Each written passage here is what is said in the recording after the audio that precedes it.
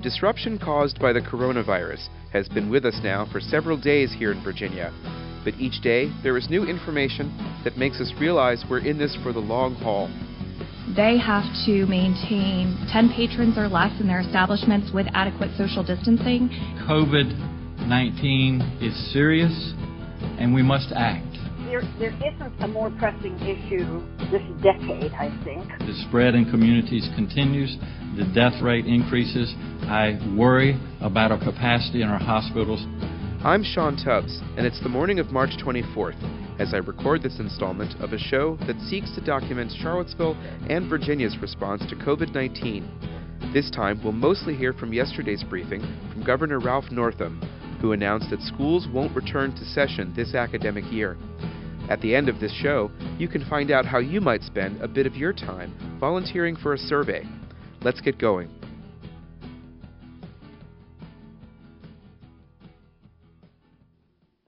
The closing down of much of Virginia's economy continued yesterday as Governor Ralph Northam announced further restrictions in businesses and the closure of public schools through the end of the school year.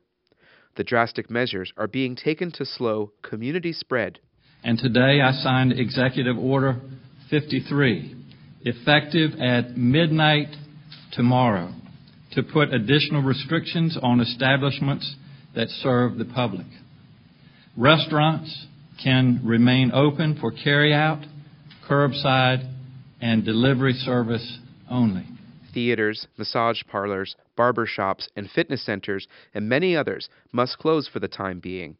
But not all businesses are closed. Non-essential retail establishments can remain open if they allow 10 or fewer patrons and adhere to social distancing and increase sanitizing procedures. Essential services like grocery stores, health services, and businesses in our supply chain will remain open, but they must adhere to social distancing and increased sanitizing procedures. And gatherings of more than 10 are banned. These measures are in place for at least the next 30 days. Angela Navarro is the Deputy Secretary of Commerce. They have to maintain 10 patrons or less in their establishments with adequate social distancing. If they cannot do so, then those businesses also have to close. As expected, the numbers from the Virginia Department of Health rose yesterday to 254 confirmed cases out of 3,697 tests. Hospitalizations have risen to 38, and there are now 6 deaths. But these numbers are just a snapshot. The Thomas Jefferson Health District later that evening reported 11 cases in our area. That's up from 10 the day before. But again, these numbers don't reflect the possibility that many of us can already be infected. These numbers will, unfortunately, continue to rise. As I said yesterday, we are in this for months, not weeks. COVID-19 is serious, and we must act. Unfortunately, the virus does not respect national borders or state borders. It is now everywhere, or it will be soon. That is what happens when a global pandemic hits a nation. With this pandemic, states have been left to figure out this on our own, and I am acting to protect Virginians. Northam said the goal is to slow the spread of COVID-19, which can lead to respiratory failure in some patients. We still don't know everything we need to know. There continue to be concerns about whether our public and private health system has the capacity to handle an overload of cases. Major U.S. cities are currently beginning to follow the pattern that's been set in other parts of the world, where the number of hospitalizations began to rise slowly, but then increased sharply. The coronavirus spreads before symptoms begin to present themselves. At this point, any of us can carry it, and we have to assume that we are, and proceed with caution. After all, the schools are closed. That's about as drastic a step as I can imagine, and it's been taken. That's not happened in my lifetime, and this underscores the seriousness of this situation. But where does it leave those children who depend on going to school for a meal or for childcare? I want to thank our superintendents, our teachers, and other school leaders who have been caring for the families in their schools during this crisis. They sacrifice every day in normal times, and they are providing a tremendous example today. I'm hearing stories about people doing reading lessons on YouTube, teachers calling parents just to check in, and volunteers showing up to help package food for our students. This is what it means to serve others, and I thank all of you for doing that. That doesn't mean that school is over for students. Divisions across the state will work out ways to continue education for the rest of the year. The Virginia Department of Education will issue guidelines later today to give direction. James Lane is Virginia's Superintendent of Public Instruction. We will be issuing guidance on how school divisions should be working with students to ascertain whether they've completed the course. And in that guidance, we'll be offering numerous options. But what about those students who depend on schools for more than just lessons? I understand that for many families, these closures present practical considerations of who will care for children during the day now that they are not in school. These questions are especially pressing for our essential workers, such as our doctors, nurses, and first responders, our grocery store workers. These people keep our communities functioning. So getting child care for these workers is crucial, and Northam said there needs to be an urgent public-private response. Today I'm calling on our local communities, private daycare providers, community child care partners, and public schools to rally together to provide child care for the young children and school-age children of essential personnel.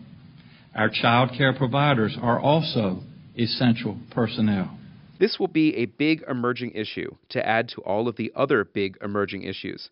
We can keep track of it all. We just have to keep paying attention and keep being observant. Let's wait for the details. And for now, imagine that some of the changes we can make can be for the good of others. We are moving into a period of sacrifice. Most of us have already begun to experience this. Many businesses are closed already because their owners have done the responsible thing. I thank them for the tremendous sacrifices they have made. There is more ahead, and things are changing fast. Just last week, we announced one of the lowest unemployment rates in the country. Today, thousands of people are without work here in our Commonwealth. Since this began, 40,000 additional people have filed for unemployment insurance in Virginia, and the governor predicted that that number will go up. He said more people will experience anxiety and fear. We can expect to see more depression, alcoholism, and domestic violence. But the sooner we all take these necessary steps to slow the spread, the sooner we will all get through this. We all need to take care of each other from afar because social distancing is the only path forward. There have been many questions about who can apply for unemployment insurance at the moment. I urge anyone listening who is suddenly out of work to go straight to the Virginia Employment Commission's website. I'll put a link in the show notes. But here's Megan Healy, Northam's Chief Workforce Advisor. The governor and his team has been working with the federal government about flexibility in how we give out funds. Currently, now we can give out anyone we have payroll data on, but we know that independent contractors, gig workers, other folks are not in our unemployment insurance. We're looking at different ways of flexibility to give them funds. So we have to work with the federal government for those. This is a transformative time, and we've all had time to reflect on many of these issues. It is stressful, but I'm heartened to see so much of the community coming together to solve problems. I've barely had any time to keep up with the work that Support Seville is doing here. I've not had time to pursue stories of the meals being delivered for low-income families. There are so many good stories out there of people doing good things for each other in these tough times, while we wait to see what happens. I know that the next several weeks, the next several months will be difficult. They will require everyone to change the way that we live and the way we interact with each other. We have not been called upon to sacrifice this in many, many years, but I am calling on you to do just that. We must put aside what we want and replace it with what we need. This will change every part of our life and all of the daily patterns that we're used to. It will require everyone to sacrifice. It will require all of us to live differently. One of those is a temporary ban on gatherings of more than 10 people. I heard yesterday that one of my coworkers canceled their wedding in May. That's a huge sacrifice, and one that she and others are making. However, one reporter asked Northam what the state would do to enforce these new restrictions. We do have means of enforcing this. We're not out there to penalize people. We certainly are not out there to put people in jails, but we are working with our localities. One of the big issues that has already emerged is the shortage of medical equipment. Over the weekend, officials said they had heard the call for additional equipment, such as gowns, surgical gear, and personal protective equipment. Here's Dan Carey, Virginia's health secretary, with the update for March 23rd. Thank you, Governor. We are distributing that which we had gotten from the national stockpile, and we continue those efforts on mobilizing, for example, respirators from non-medical industries that we had mentioned before. We are tracking down every lead. However, he had no major announcements, but there could be more later today or later this week. We'll be here. Increasingly, this COVID-19 emergency is presenting itself as a test of federalism. Many state agencies cannot act outside of federal guidelines. We conclude the section of Northam's briefing from something he said towards the end, off of his prepared remarks. We are essentially fighting a biological war right now in this country, and I expect our president and our leaders in Washington to accept that's the reality now, and to have guidance and also to give support to the states where we need it. And we've talked about a lot of that, our ability to do testing, our resources that we have at hospitals. So you could go on and on. But what has happened, as I mentioned in my remarks, we haven't received that guidance, and this is not unique to Virginia, but it encompasses all of our states. We have had to take the lead and do what's in the best interest of our constituents and our citizens. And so, I hope that the federal government continues to do the right thing and support us. But in the meantime, I will do everything I can as the leader of Virginia to make sure that Virginians are safe and to make sure that they're getting accurate and updated information. The times, they are a-changing, but the need for data about what citizens think is crucial at any point, maybe even more so during a crisis. The University of Virginia Center for Survey Research is seeking volunteers to be in the pool of people who are willing to take part in their surveys. Jane Foy is the Community Outreach Liaison for Be Heard CVA, a center project that seeks to find participants for their work. Be Heard was launched last year as the state's only regional survey panel. The idea being that if you get people to enroll as a member of the survey panel as a volunteer, and they're sort of on call for whenever you do a survey, it's far more cost efficient, especially labor costs, to have a survey panel that's up and ready to go.